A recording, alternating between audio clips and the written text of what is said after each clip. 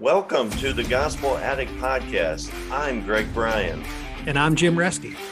We're gospel addicts because we believe the gospel of Jesus isn't just good news, it's the best news ever. We're addicted to the gospel because it doesn't just start us out in the Christian life, it is the Christian life. Join us as we look at the Bible through the lens of the gospel. Thanks so much for listening. Welcome back to the Gospel Addict Podcast. I'm one of your hosts, Greg Bryan. I'm joined with my co-host, Jim Reski, and we also have a special guest with us, a good friend, Randy Nickel. Guys, it's really good to be together. I'm excited to look at the book of 1 Thessalonians. We might even dip our toes into 2 Thessalonians, one of Paul's first letters that he wrote. It's really short letter, but it's really powerful. It's got some strong themes in it. So we want to, I guess before we dive in, Randy, how are you doing, man? How's life? Doing well, Greg. Thanks for asking. Thanks for having me back on. Things are going well. Just dropped my daughter off at college. So I'm, for the first time in 35 years, I'm an empty nester, which is kind of wild. So, so we're doing well. That's a big deal. I can imagine the house is probably very quiet. Yes, it is. It's very quiet. And it was weird. The other night I was going to bed and I realized I could lock the door and turn off the lights, that no one was coming home. So yeah, anyways. Well, what better way to celebrate than doing an episode of the Gospel Addict Podcast with us? There you go. Thanks, right. Yeah, we're glad to have you, Randy. So glad to have you. Randy, you'll be, feel free to pipe in anytime you have a thought or comment. Jim, what's going on with you? Jim, we should actually talk about what you and I experienced together last Sunday. Oh my goodness. Yeah. Well, for our listeners, we memorialized this great outing we had together by taking a picture, and it's now the part of the logo for the Gospel Addict Podcast. So if you're listening, if you clicked on it today and you got this, you probably saw that for the first time. There's little cartoonish images of Greg and I on the cover, and it's because Greg and I were out together last Sunday at a fun outing and snapped a photograph, and that's now on our logo. You don't want to tell them what the outing was? Well, sure. So very, very briefly, it was a racing, driving, instructing course with on a professional race course with professional race drivers. And I made a donation. And this was part of the prize that came with making the donation. And so I got to go race a whole bunch of very fast and exciting cars around a racetrack with a professional driver instructor for half day. I was going to go alone. The night before I was texting Greg and we were texting each other. Greg said, "I'll go with you." And I said, "No, don't go. It'll be boring." He said, "No, I'll go." So Greg, it was so great to have you along. I loved it. And I took a test drive. I went 140 miles in a car around this track, and man, that was crazy. And I wasn't driving, but Jim actually got to drive these cars. What was there? Porsche, Mercedes, yeah, or no, there wasn't a Mercedes.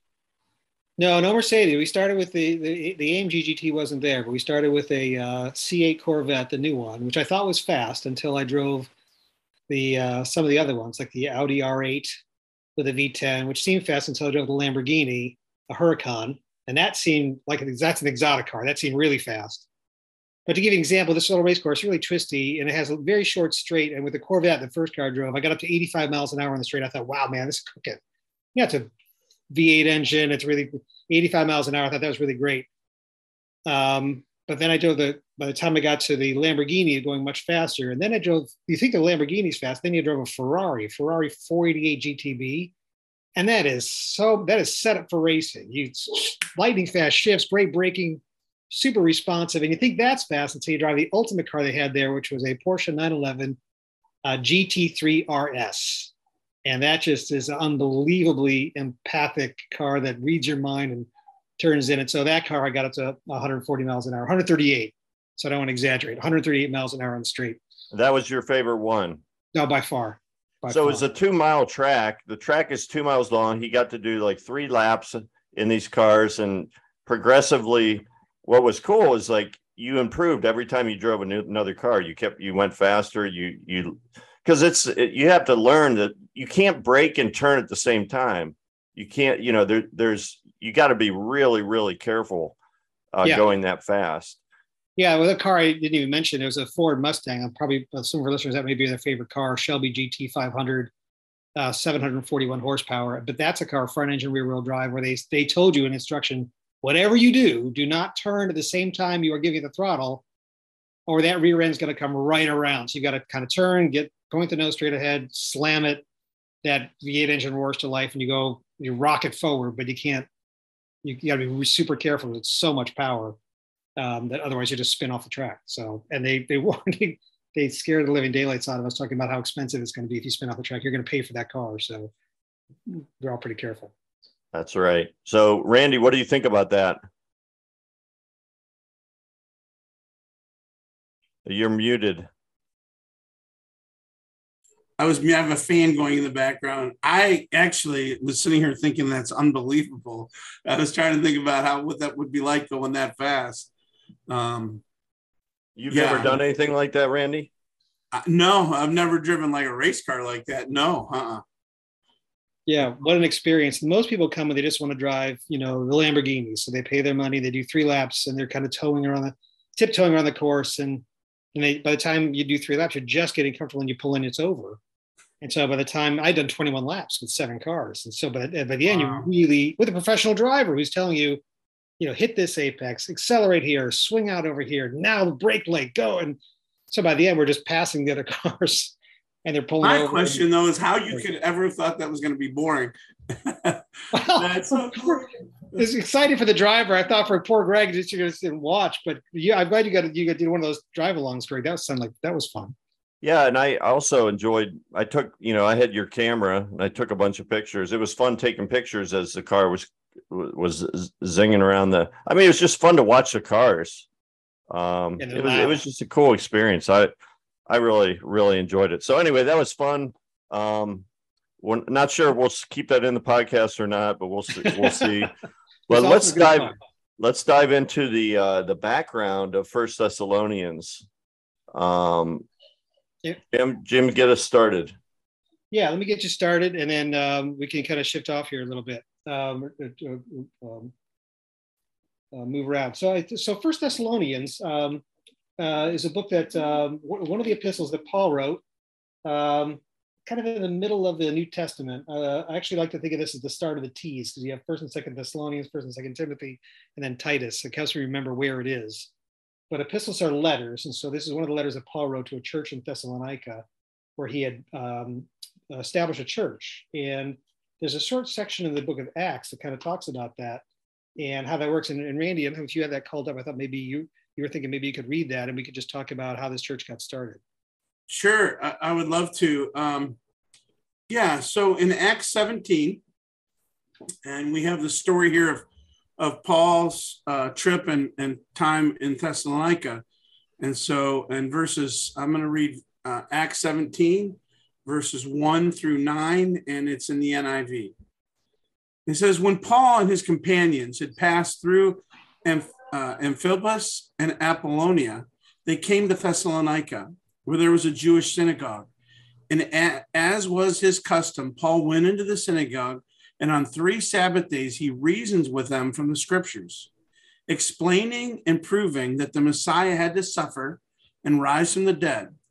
This Jesus I am proclaiming to you is the Messiah, he said.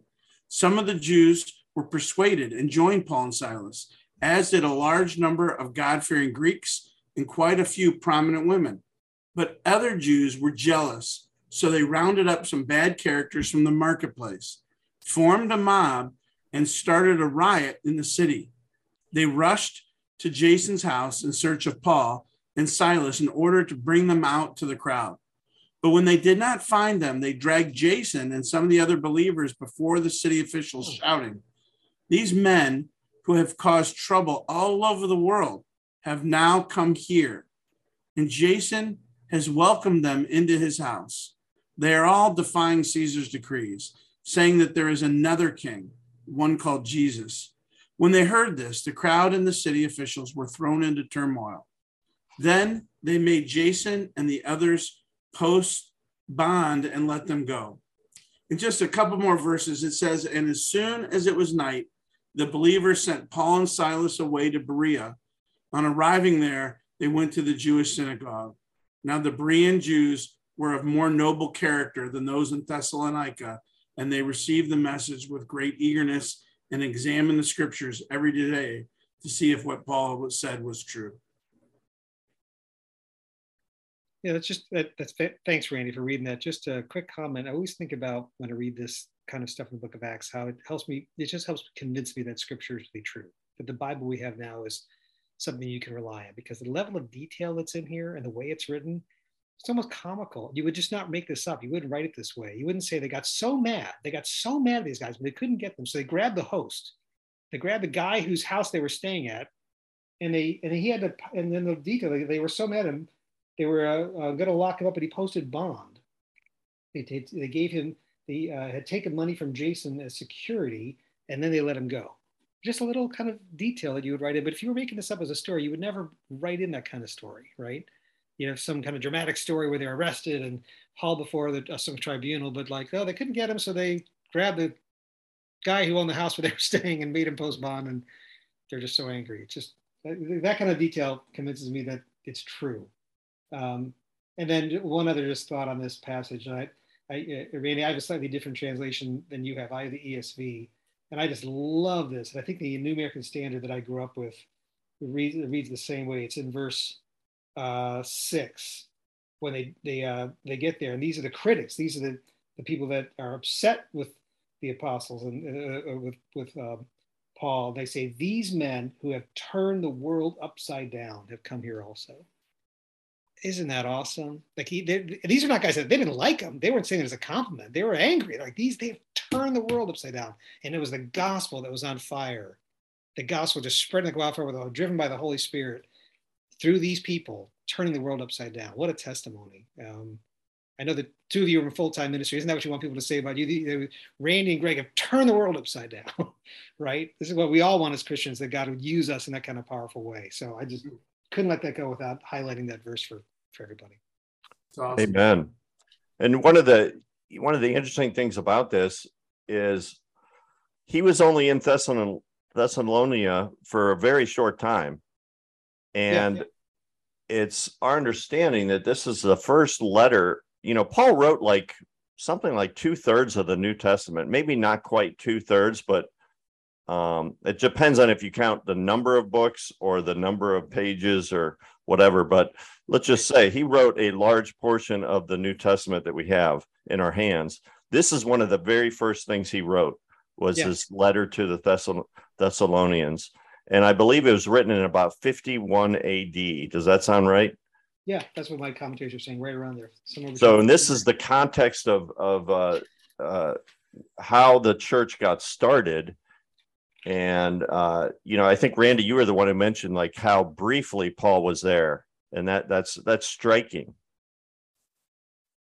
Yeah, it is pretty amazing when you think Paul spent a lot of time developing leaders in the towns that he was in. And that was a priority, so that when he left, there was leadership to take on and he would develop elders. Well, he didn't have a chance to do anything like that in Thessalonica. And the amazing thing about it is the church seemed to do very well. And so, the Holy Spirit seemed to really continue to help mold and develop the church in that community. In the midst of incredible opposition, the church continued to grow.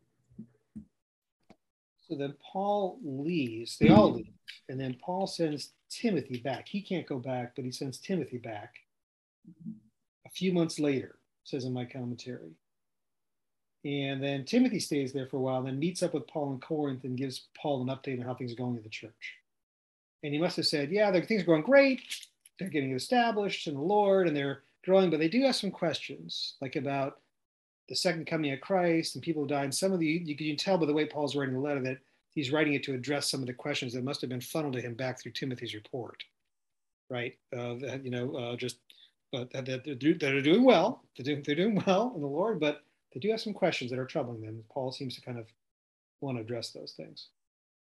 Before we dive into those themes, let's back in this Acts chapter 17, I love, starting in verse 2 where it says, how he reasoned with them from the scriptures. He used the Old Testament scriptures, explaining and proving that the Christ had to suffer and rise from the dead. This Jesus I am proclaiming to you is the Christ.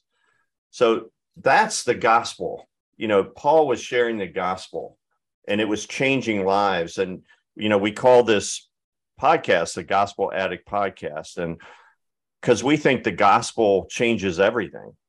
Mm-hmm. It's not just for our salvation, but it's also it's one of the keys to our sanctification. In other words, one of the big mistakes that I feel like I see Christians make all the time is they come to faith by grace through the gospel, but then they try to grow spiritually through their works. Right. And they kind of move on from the gospel. They kind of fall back into their default mode, which is self-justification, and works-based sanctification is what I call it. And so we call this the Gospel Addict Podcast because not only do we need the gospel for our salvation, but we need the gospel for our sanctification. And so I just love, and the Apostle Paul, all through the scriptures talks about how the power of the gospel to change lives. So any of you guys want to make any further comments about that? Yeah. You're absolutely right, Greg. And I lived a lot of my Christian life that way, the early Christian life, thinking that, the gospel starts you off. And the phrase you and I often say, we thought the gospel was the ABCs of the Christian life. And now we realize it's the A to Z of the Christian life. We thought it was something that would start you off, but then your growth in Christ was all through hard work and effort. Grit your teeth and try harder, make better decisions and grow in Christ and put your mind to it and really grow. And that's sanctification will come through hard work and effort. And I think as an early Christian, that's why I like, like 1 Thessalonians 4, you can write 1 Thessalonians 4 and it starts talking about, look, this is how you ought to walk. If I'm looking 4 verse 1, he says, we ask and urge you in the Lord Jesus that as you receive from us how you ought to walk and to please God, that you do so more and more. And in verse 3, this is the will of God, your sanctification. He talks about sexual morality, and he talks about purity and how to live in holiness, right? And I would sink my teeth into that stuff. I would think that's it. That's what the Christian life's about. You see, time to get on to brass tacks and get going for the Christian life. We're going to work towards holiness and sanctification right there in 1 Thessalonians 4. And what you miss at this, in 1 Thessalonians 1, 2, and 3, if you read it, the word gospel comes up again and again and again, each of those chapters. Before we started, Greg, I was trying to circle those and highlight those, but for our listeners who might be flipping along with us, 1 Thessalonians 1, verse 5 talks about our gospel came to you not only in word, but also in power and in the Holy Spirit with full conviction. And then chapter 2 talks in verse 2, but though we had already suffered and been shamefully treated at Philippi, as you know, we had boldness in our God to declare to you the gospel of God in the midst of much conflict. And then just a few verses later, this is actually a great verse memorized a while ago, in verse 4, just as we have been approved by God to be entrusted with the gospel, so we speak, not to please men, but to please God who tests our hearts. And then verse 8, chapter 2, verse 8, being affectionately desirous of you, we are ready to share with you not only the gospel of God, but also our own selves, because you become very dear to us. And wait, there's more. There's 2 more. Still in chapter 2. Verse 9. Verse 9, we proclaim to you the gospel of God. And then down in chapter 3, verse 2, we send Timothy, our brother and God's co-worker, our co-worker in the gospel of Christ. So gospel again and again. And then it's talking about sanctification. And I think that's what we keep talking about on this podcast. What's the tie-in of the two? And the tie-in is that the gospel drives your sanctification. The gospel is your sanctification. The gospel, you never leave it. It's the whole Christian life, right? And that's, we talk about all the time, but it's worth repeating. This is what makes us gospel addicts. Yeah, and so one of the things you have this illustration, and let's assume people are maybe listening for the first time. A lot of times we just think of, the spiritual life is okay. There's time is the horizontal axis, and our holiness is the vertical axis, and so the goal of the Christian life is just to keep moving up and to the right. That's right. And a lot of times we do that. The gospel starts us off, but then it's our hard work and effort. We got to follow the rules. We got to keep, we got to keep doing this. I got to make myself holy. Myself holy. That's right. And if you do that, you fall into some traps. One is like pride, for one thing, spiritual pride, because if you're successful, then you're always looking down on people that aren't successful. Right. But quite often it's the opposite that happens. We fail. And we just, it's just exhausting. And you just feel like giving up. And you're like, if this is what Christianity is all about, I'm done. But that's where people miss the gospel. Randy, you want to make a comment then, Jim? Well, yeah, I was going to say, when I graduated from university and I went on staff of this ministry, and one of the things we had to do was to take a time management course. And one of the things you had to do is write what you wanted your life to be about at the end of your life, like if it was on your tombstone.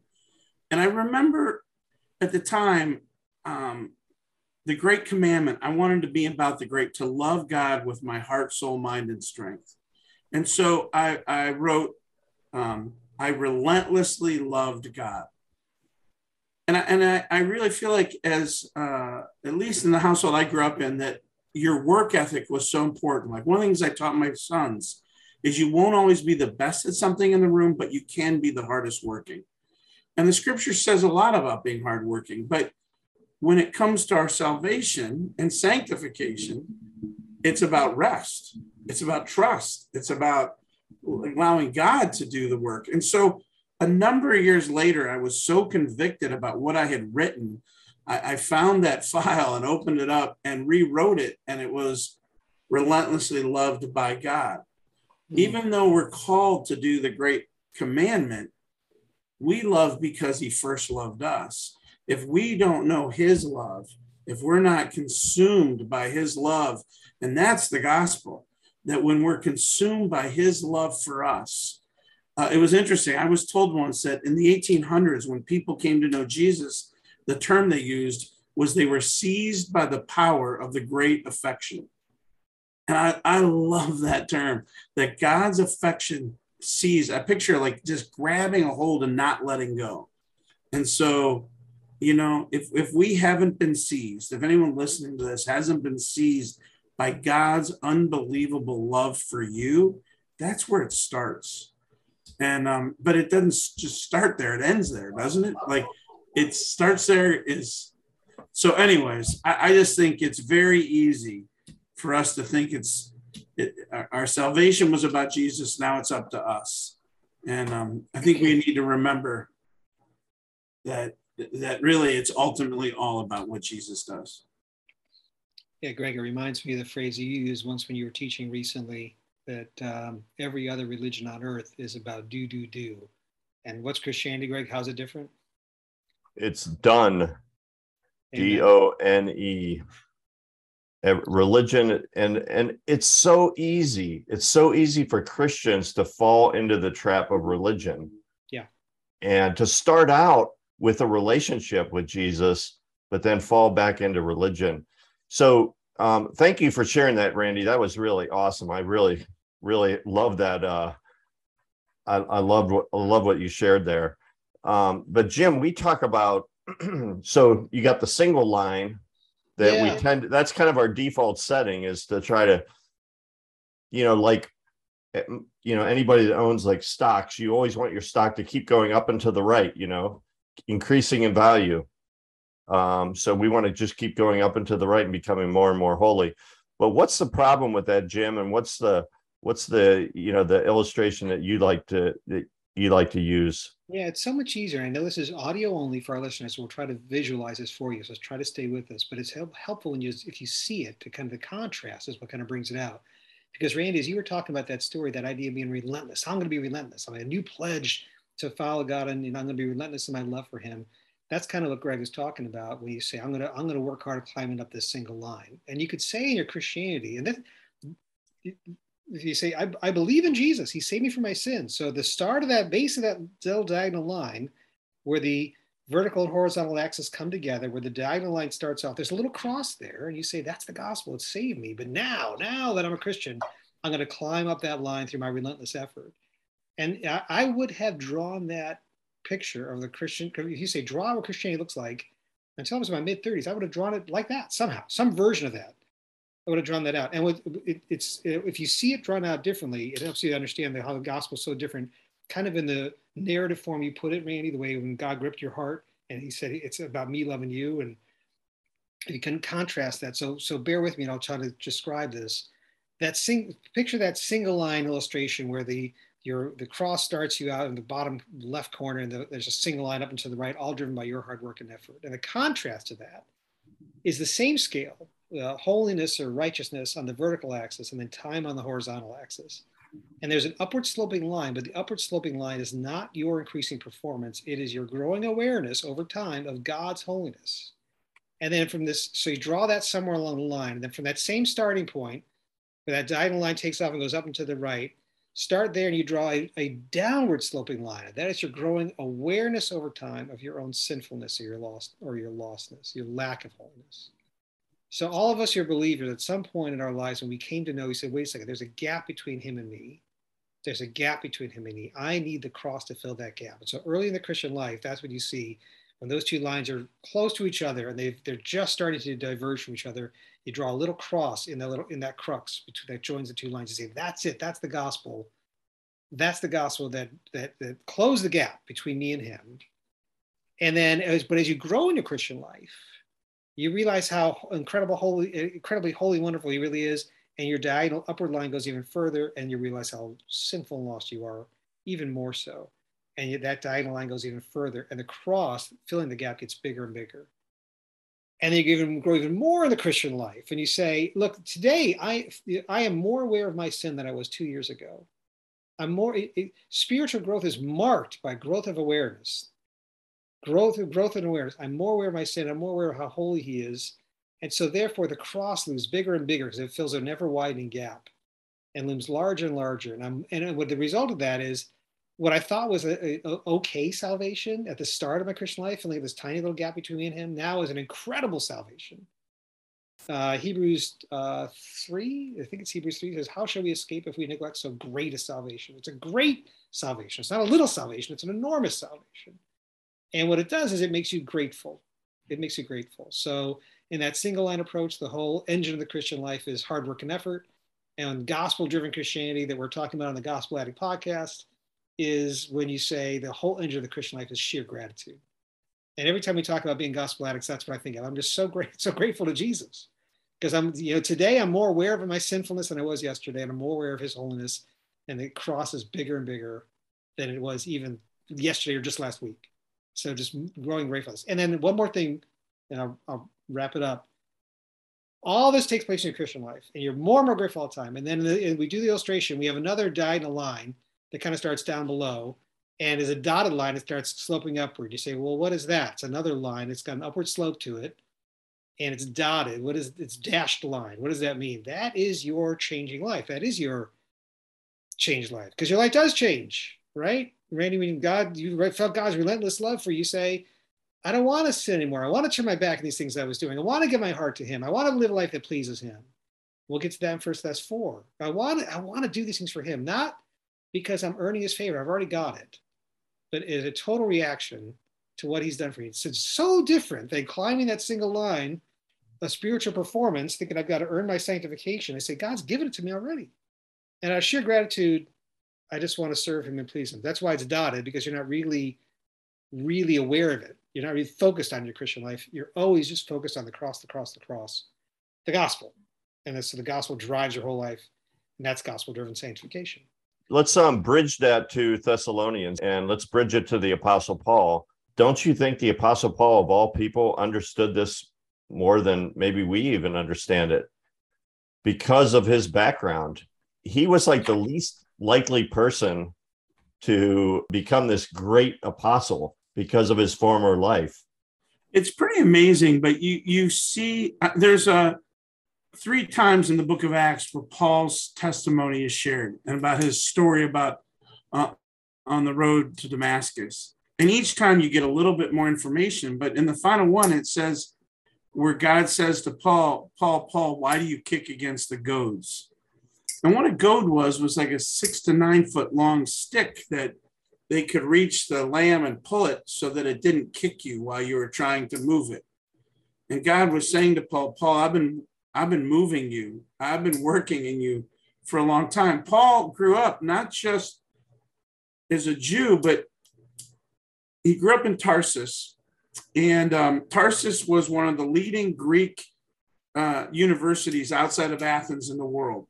So he would have grown up in a place that understood Greek. It had a Roman garrison in it. So he would have understood the Romans, but his parents were so committed that they sent him as a young man and as a teenager back to Jerusalem to study under one of the 2 great teachers, Gamaliel. And so he would have grown up, and the way Gamaliel taught was you would debate with him every day. So Paul grew up learning to debate, but he grew up among the top and the elite. He was going to be one of the key lawyers in the country, debating law yeah, I mean, he was set up. He would have gone to the Harvard of Jerusalem. And so he grew up as a strict Jew, understanding it all, but also understanding other cultures. So for Paul to finally give up fighting and saying, no, I surrender to Jesus, that would have been incredible. And that's why God said, you're kicking against the goad. I've been trying to move you this direction. Quit fighting me. So I don't know if that's what you're hoping to get, Greg, but yeah. Well, that and that was excellent, but also along with the idea that he was persecuting Christians. He wanted to put to death Christians. I mean, he was opposed to Jesus. Like, he wanted to stamp out this movement, and then God intervened. And so my point is that he is like the least likely person or I should say, he understood this whole idea of gospel-driven sanctification. He understood that what Jesus had done for him. And it comes out in his letters, like you mentioned, Jim, how many times he mentions the word gospel. And so that was great. Let's dive into 1 Thessalonians. What are some of the themes that you guys see here? There's obviously the theme of the second coming of Christ, the return of Christ. I heard that you can find it in every chapter of the book of 1 Thessalonians. Almost every chapter ends with a reference to the return of Christ. So what do you guys know about the issue that was going on that made him mention that so many times? Yeah, it's good to look back and think about, like, this is a time when people just didn't have any kind of systematic theology of Christianity, or didn't understand all these kind of things that, we've had 2,000 years to kind of debate these issues and thrash them out and think about all the different, all from different angles. But I think, and I'm trying to flip to it now, there are some people who had died, and people were thinking, wait a second, I heard Jesus is coming back, and now I'm worried that so-and-so that I know who's died might miss out on the whole thing. And so Paul's got to give them assurance and said, well, don't worry, that they're going to participate in as well. And they're not going to miss a thing. The early church also, on the opposite side of that, was also dropping out of society, waiting for the imminent return of Jesus any moment. And so And we know that's still to come, but Paul was warning, one, you're not going to miss it, but two, don't drop out of everything. You still need to be involved. Well, that's right. And those kind of themes are both together in chapter 4, because the part I was thinking about is chapter 4, verse 13, where he says, we do not want you to be uninformed, brothers, about those who are asleep, that you may not grieve as others do who have no hope, which is, a theme unto itself. The irreligious of the world, the people who are the secular world that have no hope about the afterlife or seeing loved ones again. But he says, we don't want you to be like that. We don't want you to grieve. And he says, since Jesus died and rose again, even so through Jesus, God will bring with him those who have fallen asleep. And I'm in chapter 4, verse 15. For this we declare to you by the word from the Lord, that we who are alive and are left until the coming of the Lord will not precede those who have fallen asleep. The Lord himself will descend from heaven with a cry of a command, with the voice of an archangel, with the sound of the trumpet of God, and the dead in Christ will rise first. And we who are alive, who are left, will be caught together with them in the clouds to meet the Lord in the air, and so we will always be with the Lord. Therefore, encourage one another with these words. So, Randy, I just want to read that, and I want to come back, though, to your theme as well, because it's the other thing about people just like sitting around and say, well, God, in that case, I'll just sit around and wait. That's kind of right before that. They were idle and not working. And so I really want to spend some time on that theme as well. But thanks for indulging me. I wanted to read these verses out loud because they are so encouraging. And there's so many different views on the end times. There's views on the tribulation and rapture and all those types of things. When I was a young Christian, I used to spend a lot of time thinking about those things and wondering about it. And I realized I was curious about those things, trying to figure them out, and wasn't really doing anything for my spiritual life and leading me closer to God, or doing anything for my faith. And so, and I just kind of like the way he puts it here. He's not trying to explain exactly everything about it, how it's all going to work step by step. He's not trying to give you that kind of roadmap. He's just trying to say, look, you don't have to worry about that. And first of all, you don't have to worry that people who have died are going to miss it. But the key here is, I think, in the verse 17 in chapter 4, when he says, talks about, meeting the people who have risen up in Christ, meeting them in the clouds, in the air. The last part of that verse says, and so we will always be with the Lord. And the key there is, no matter what your view of the end time is, no matter what happens with the tribulation and rapture, all that stuff, we will be with the Lord. And then he says, therefore, encourage one another with those words. And I think it's all meant to be an encouragement. It's just like, this is supposed to encourage you in your faith and not lead to some kind of controversies and debates. This theme is, this is a big theme. And I just real quickly want to call attention to it. In chapter 1, verse 10, in the context, he says, they tell how you turn to God from idols to serve the living and true God, and to wait for his Son from heaven, whom he raised from the dead, Jesus, who rescues us from the coming wrath. So there's the first mention of the second coming. And then if you go to the end of chapter 2, you see he says, for what is our hope, our joy, or our crown, in which we will glory in the presence of our Lord Jesus Christ when he comes? Is it not you? Indeed, you are our glory and joy. But he talks about when he comes, when Jesus comes back. And then in chapter 3, he says in verse 13, may he strengthen your hearts so that you will be blameless and holy in the presence of God and our Father when the Lord Jesus comes with his holy ones. So this theme of the second coming is definitely prevalent. Randy, what was the comment you wanted to make? Well, thank you. I was just going to say, and Jim, you brought this up, but one of the other major things here is the idea of hope. Yes. And I think that's linked with a couple of things here, but one with the second coming, that's our blessed hope, as Scripture says. And so when we have the gospel, we always have hope as followers of Christ. We always have hope. And I love the fact that if we die, we get to be with the Lord. Mm-hmm. If we're persecuted, we get rewards from God. If we don't and we stay here, we get to be in the community with our brothers and sisters in Christ. we win in every scenario. And That's so right. we always have hope. And he talks a lot about hope.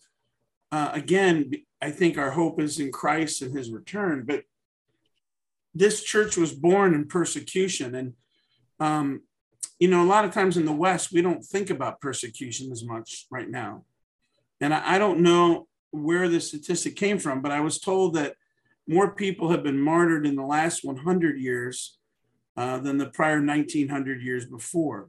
Wow, is that right? And for Christ, yeah, in countries all over, some of the countries maybe where there are listeners and people listening to this. And so Paul's writing to a church that he had to flee because of persecution. Wow. And there are brothers and sisters in Christ around the world that are dealing with persecution today. And I guess I was thinking in Paul's thing about hope, that we have hope. And so I just want to encourage folks, no matter where you're at in your life, that if we focus on Christ, there is always hope. The gospel addict, it's because we do have hope in the gospel. Amen. That's a good word. Yeah. Someone might be listening that is enduring persecution. And this is a great book of the Bible to meditate on if you are going through hard times, because Jesus is our hope. Just to kind of emphasize that, in chapter 1, Paul talks about hope in verse 3, remembering before our God and Father your work of faith and labor of love and steadfastness of hope in our Lord Jesus Christ. So it's actually faith, hope, and love in chapter 1. And then in chapter 5, he returns to that. And this is chapter 5, verse 8. But since we belong to the day, let us be sober, having put on the breastplate of faith and love, and for helmet, the hope of salvation. So he starts by talking about faith, hope, and love, and he returns to it in chapter 5, faith, hope, and love. And in that verse we just read in the middle, he talks about the people who don't have Christ, who have no hope. What a contrast that is. So when we talk about the word hope in the English language, it's different. When the Bible speaks of hope, it's different than the way we use it typically in English language. Like we say things like, I hope it doesn't rain tomorrow.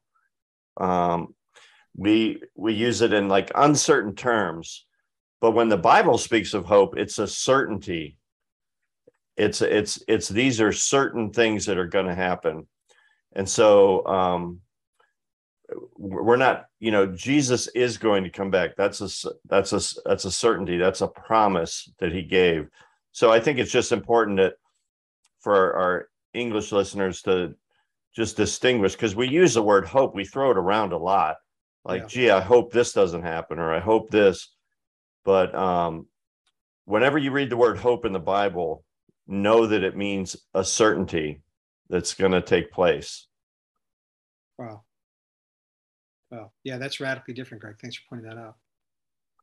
What else is standing out to you guys from this book? Well, I want to go back to this whole deal that Randy talked about in chapter 4 about works. I've always loved this verse, chapter 11, and I don't want to take it out of context. We'll go back and talk about the context in a second. But he says, to aspire to live quietly, to mind your own affairs, and to work with your hands as we instructed you, so that you may walk properly before outsiders and be dependent on no one. And it comes up again, actually, in 2 Thessalonians in a longer passage, which we can get to in a minute, about the whole point that you cannot be idle. You're supposed to work hard in the Christian life. And this comes up when he's he talks about the gospel in the first couple of chapters, and he talks about the second coming of Christ and the hope, the things we talked about. And now in chapter 4, talking about kind of practicalities of Christian living, sanctification. And the first one is abstaining from sexual immorality in chapter 4, verse 4. And then in verse 9, he kind of turns the corner in a new paragraph and says, now concerning brotherly love, you have no need for anyone to write to you, for you yourselves have been taught by God to love one another. So there's love, right? Remember, we're talking about faith, hope, and love. There's love. Then in verse 10, for that indeed is what you are doing to all the brothers throughout Macedonia. But we urge you, brother, to do this more and more, which is what? This is love the brothers. And then verse 11, the verse I read before, and to aspire to live quietly and to mind your own affairs and to work with your hands as we instructed you. And so one of the points of this is that the way you're loving people is not to be a burden on others, is to work. Is to work and to produce and to work hard. And that is how you're going to show love for each other, right? So, so Greg, I think when I end up talking about this in a couple of weeks at our Bible study, I want to probably focus on this theme of work and the Christian views of work, and actually dug up some notes. In 2008, I spoke with you in your college ministry in a whole little talk I gave on the whole concept of work and the Christian views of work, because it's fascinating to me. And maybe we could linger on this topic for a minute, because both of you are in full-time Christian ministry, and I'm just a layperson. I have a full-time job, and I think about this whole idea of the Christian view of work and a couple different Christian views of work. And one is that work is completely worthless. Work is worthless. Whatever you're doing out there in those tall buildings downtown, it is just whatever it is, it's worthless. The only thing that's going to matter is the word of God and people. That's the only thing that matters. Everything else you're doing, whatever you're doing in your industry, whatever, it's all going to burn. It's all going to burn. And the only thing that matters is the word of God and people. So the only thing that really matters is full-time Christian work. So in that view, you guys are the worthwhile ones, and what I do for a living is worthless, right? There's another Christian view, kind of the middle ground, that says your work is fine.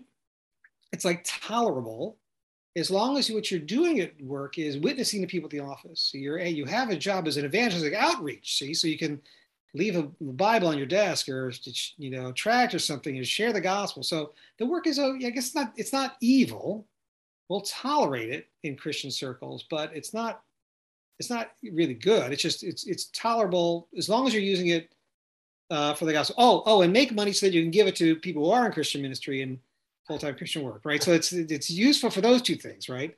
But it's kind of the work itself is still kind of worthless in that view. It's just instrumental to something else, giving and witnessing.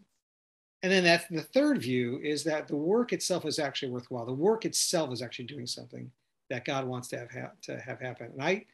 And when I talked about this in 2008 with your ministry, Greg, I kind of dwelled on that and went down that rabbit hole and talked about it.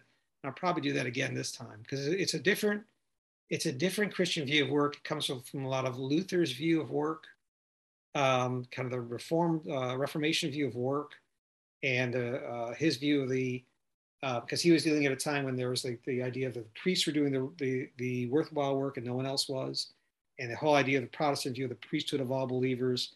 Luther went on for really developed this whole idea that how's the story go? He would say, if you say, I want God to love me by producing milk and giving milk, he said, well, how is God going to do that for you? There's a milkmaid out there somewhere milking a cow that's going to produce that for you. So you say, oh, God, give me some milk. They say, that's how it's happening. Someone's working to get you that milk. You say, if only God would give me bread. How is God going to give you bread? Well, there's a farmer out there plowing the fields, harvesting the wheat. Someone is working to give you that. And his point is kind of like this 1 Thessalonians 4. How you are showing love to each other is the interconnectedness of the world through work and serving each other. Also, this work is making a contribution and is the hand of God to other people and is the way you're showing them brotherly love. So it's a different, and there's probably 10 different other views of work. I just narrowed it down to those three that I'm familiar with that I think about. But it's a different conceptualization of work that says the substance itself of what you're doing is worthwhile. Now you could add, you have to qualify that. You say, well, if your job is dealing drugs, okay, then that's not worthwhile, right? And it's illegal, and you should stop that because it's not worthwhile. It's not doing things. And there are probably gradations of what is worthwhile in this world. If you're doing some different things that are more worthwhile than others, right? But Luther's view is that all work, as long as it's not illegal, not really detrimental, all work is from digging ditches and sweeping floors to other high-minded work in a university. It's all God's work. It's all it's intrinsically valuable, not just instrumental to something else. Well, I think that's true. I think that's biblical, because even before man fell, God gave Adam a job. Oh, right. Cultivate the garden. Yeah, and take care of the animals, name the animals. He had a job.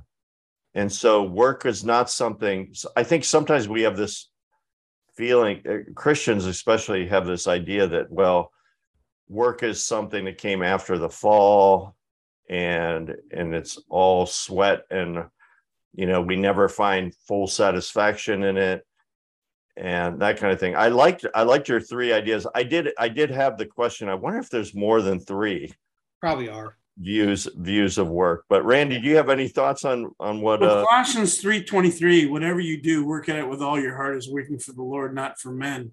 And I'm just thinking we're commanded here, whatever you do, to work at it with all your heart. And I think, yeah, work is holy. And if you want a great book, there's a book by a friend of mine named John Beckett, and the book is called Loving Monday. And the whole idea is that your job and your profession and your work that most people give most of their time to, you don't do a job so you can do your ministry. Our life is our ministry. Yeah. And so, if that was a case, then most of us would be wasting most of our day. But his whole concept was, if you approach your job as this is a ministry to the Lord, you get up loving Monday. I get to go up to work today and serve Christ at work. Right. And, I by my doing this job, I provide jobs for other people. And by my doing this job, I can honor Jesus wherever I'm at. And so, yeah, it's a great book if you ever want to, on this very topic that we're talking about right now. Say the title and the author again for our listeners. The author, it's on InterVarsity Press. It's John Beckett. And the name of the book is called Loving Monday. Loving Monday. Yeah, because most people, the general idea is people don't like Mondays, right? Because they got to go back to work. Right.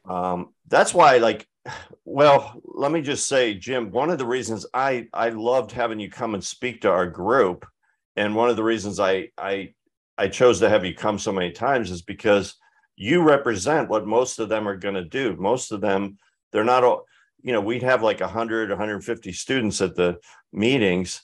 And I knew that most of them they're going to be in the working world. They're going to be architects. They're going to be businessmen and women and nurses. And so, I could easily just speak to them speak to them every week, because it's my job or my ministry. But I loved having guys like you come in because for them to see somebody who wants to make a difference in their job, doing their job, and just that perspective, I think is so good, because I think there is sort of this feeling that I hate it when we fall into this trap of there's A-class Christians and then there's B-class Christians. Right, and if you're an A-class Christian, you're a missionary, you're a pastor, you're a full-time Christian worker. But if you're an architect and you're a Christian, you're kind of in the B class. No, I don't think that's it at all. Yeah. So I just loved, that's one of the reasons I was so excited to have you come and share and speak. And I think this is an important topic. Now let's get back to the context of the Thessalonians. Why were they not working? Was it because they were sitting around thinking that Jesus was coming back? That's the impression that I seem to get. Is that what you guys are getting? Randy, it sounded like you were thinking the same thing, because it's kind of juxtaposed with the talk of the end times, right? Or Randy, you're on mute. Sorry, I keep doing that. I'm sorry. I do know, I don't know about here necessarily, Greg, but I do know in the early church, I remember the concept that as they thought about the second coming, they really anticipated it to be any day. And so, there were stories of people quitting their jobs. And obviously, they've asked Paul about this topic because some of them must be struggling with this. What's our proper response to be? And I think for us, we're prepared for the imminent return of Jesus. It's going to happen. but none of us know when. And so we live our lives with that hope. But yeah, I think the two things we talked about, one was that you don't miss out on this, and two, you don't put your life on hold and your children have no food because you quit your jobs and you're standing on a mountaintop looking at the sky. That's also not the proper response. I think that's true. And I think because it's juxtaposed this whole idea of the second coming, I think that's a real likely cause. One of the other commentaries I read just talked about people just living off the largesse of generous Christians in their community. And you think about, this is Thessalonica, okay? It's not what happened in Jerusalem in the book of in the book of Acts, when people kind of had more communal living. There's people selling their property and everyone living together. But you could see that if that Christian community is developing that way, eventually there's some people that, they become freeloaders. They say, this is great. This is great. Someone else sold their stuff and I get to eat for free. And they're just, human nature being what it is. People, there's a free rider tendency where people try to say, I can slack. I don't have to do this. You guys did this. This is wonderful. Keep it coming. And Paul, it's not entirely clear exactly what drove them to be idle, but the message is clear. You're not supposed to be that way. It's pretty clear. And then we could maybe look at the other passage in 2 Thessalonians as well, because it's I think that's where he says if a person does not work, neither should they eat. I mean, you got to be pulling your own weight. And and there's, I think, in Christian history, a long tradition of that kind of hard work and work ethic that comes out of that, because, we're not supposed to be freeloaders, free riders, slackers in the Christian life. It's not what God intended. It's not our witness. What do you think is the current view among Christians about work? Randy, what do you think of the three views that Jim mentioned? What do you think the prevailing one is? Well, I think sometimes there's a difference that we intellectually would say we agree with number three, that it's holy, that we know we're called to do that for the Lord, but we live like we believe number one, that I just get through my job. I don't want to, so I can go do other things I want to do, like ministry. So I think there may be a disconnect there almost for some of us that, I may intellectually agree with that, but I don't live that necessarily. So. There can be, since you just, Randy, used the word disconnect, and it jogged something in my memory. And I have listened to, you're talking about books. There's one book I have from Tim Keller, Every Good Endeavor. It's also about the Christian view of work. And he has some sermons. I think the book is taken from the sermons on 1 Thessalonians as well. But that notion of like the first view, you think in Christian circles, you could be this way. This is what Luther was talking about, where the priesthood was elevated and they were looking down their nose at people in secular professions, right? And you can see in Christian circles today, maybe that's a problem. People say this Christian work is worthwhile, but your work is not worthwhile. But there can be a problem among people that are completely secular. Somebody says, I am a doctor, but I'm a doctor purely for the money. I really don't care about patients. I don't care about the substance I'm doing. I'm doing it extrinsically. I'm doing instrumentally, get something else out of it. I want a fancy car, and I want a good living, or I want status, or I want self-definition. If I am a doctor, lawyer, some kind of profession, I'm a successful, it's not just those professions, a successful actor, successful author, then people will recognize me. My life will feel worthwhile. I'll be vindicated. You get this self-definition and purpose out of it. And then you're turning those things into idols and becoming slaves to those things. This is completely outside of the Christian experience of the Christian world, right? This is just a secular problem. If you say it's an unhealthy view of work, but it plagues Christians and non-Christians alike. And in the point, I think that one point Keller brings out when he talks about this is, in Christ, if you say, look, my identity is secure in him. He's given me everything. I love, Greg, back to you. It's not do, it's done. It's all done. Therefore, if I'm a doctor, I don't need this profession to define myself, to give me status, to make my life worthwhile. God gave me all those things already through Christ. Therefore, I can practice medicine and just serve people. And if I'm a lawyer or a banker or dig ditches for a living, I'm a construction worker, and I could say, this is not defining me and who I am. I'm not just making a paycheck to work for the weekends. I can do this for the Lord because He's already blessed me with in the heavenly places. He's already, my standing in Him is complete, and I can rest in that completely. And therefore, I can actually enjoy my job. And back to that verse you said in class, I can do it for the Lord, not for men, because I don't need it to feel good about myself or just to get the paycheck. I can just do it because I'm serving Him, whatever it is. Anyway, some thoughts from I should give our listeners the name of the Keller sermons. They could get it, because he has a really good sermon on 1 Thessalonians 4. That's good. Well, I feel like we probably need to kind of wrap this up for now, at least. Are there any other themes worth mentioning?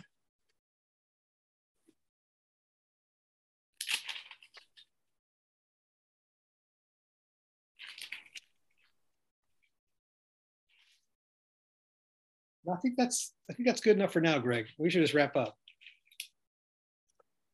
Yeah. Randy, did you see anything else you thought in First and Second Thessalonians you want to mention? No, I don't think so. I think that's what I was thinking is we hit all the ones that I had thought about beforehand. So yeah. Well, let's kind of close with some the economy of words that Paul, the way he writes is just amazing. I mean, if you look at 1 Thessalonians chapter 5, verses 16, 16 to 18 or 19, he says, be joyful always, pray continually, give thanks in all circumstances, for this is God's will for you in Christ Jesus. Do not put out the Spirit's fire. Do not treat prophecies with contempt. Test everything and hold on to the good. Avoid every kind of evil. It's just kind of interesting. You can just hear him like just pouring out his heart for the Thessalonians. Just kind of, he wants to give them like little golden nuggets, like, that pray continually. Man, that's a challenging verse. That's challenged me my whole Christian life. What does that look like? How do you experience that?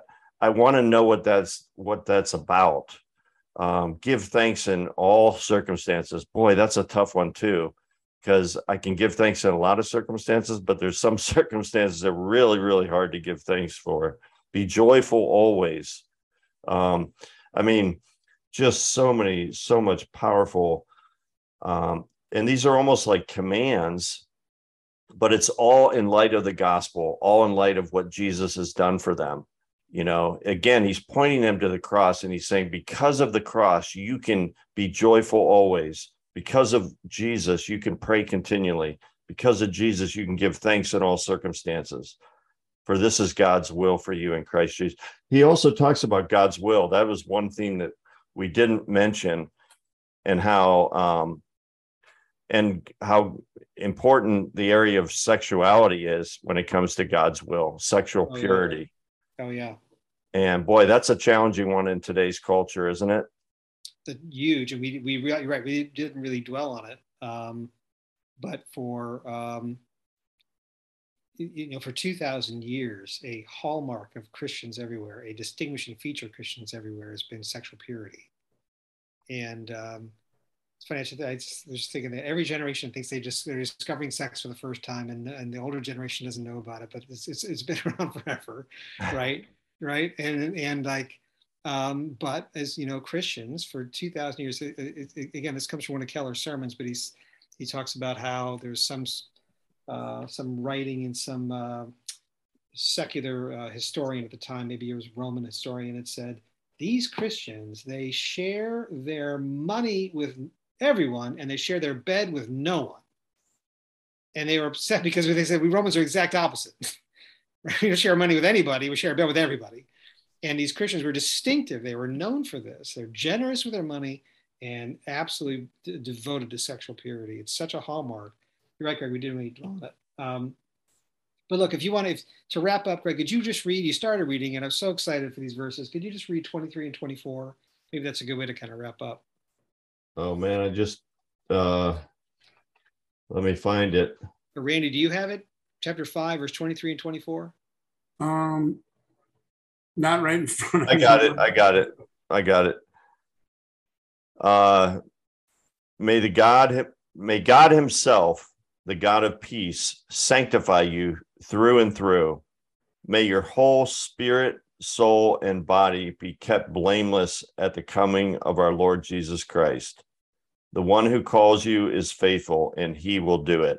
So just to wrap up on this, kind of going back to where we started, where the gospel is the A to Z of the Christian life, not just the ABC of the Christian life, not gospel starting you off and then you sanctify yourself. This is so great and so clear. And he's saying the God of peace himself will sanctify you completely. He's the one sanctifying you. He will, and then in verse 24, God is faithful. He will surely do it. He's the one sanctifying us. Praise the Lord through the gospel. Thanks for listening to this episode of the Gospel Addict Podcast. Feel free to contact us via email at gospeladdictpodcast@gmail.com. Stay tuned for our next episode, and remember, on your worst days, you're never beyond the reach of God's grace, and on your best days, you're never beyond the need of God's grace. See you next time.